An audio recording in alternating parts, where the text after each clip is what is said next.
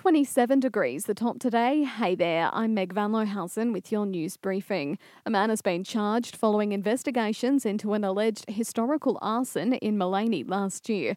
A 30-year-old man was charged with arson and a contravention of a domestic violence order. Police will allege on March 18 last year the man attended a Landsborough Road address and deliberately lit a fire that destroyed the home, injuring himself in the process.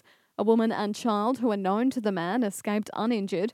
Investigations were delayed due to the man's medical condition. He's due to appear in Caloundra Magistrates Court on March 17. Meanwhile, Sunshine Coast beaches have seen a dramatic reduction in the number of blue bottle stings. 7 News reporting only 5,000 stings have been recorded, 1/5 of the 25,000 reported in 2019. Northeasterly winds that normally bring in blue bottles haven't been as prevalent, resulting in less opportunities for beachgoers to get stung.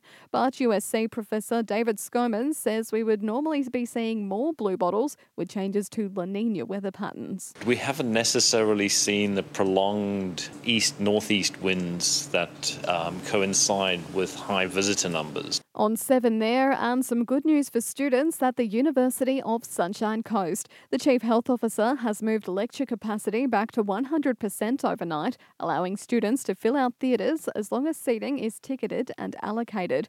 Campuses remained open through 2020, but most classes were moved online. It's been more than 40 days since Queensland had an infectious COVID case within the community.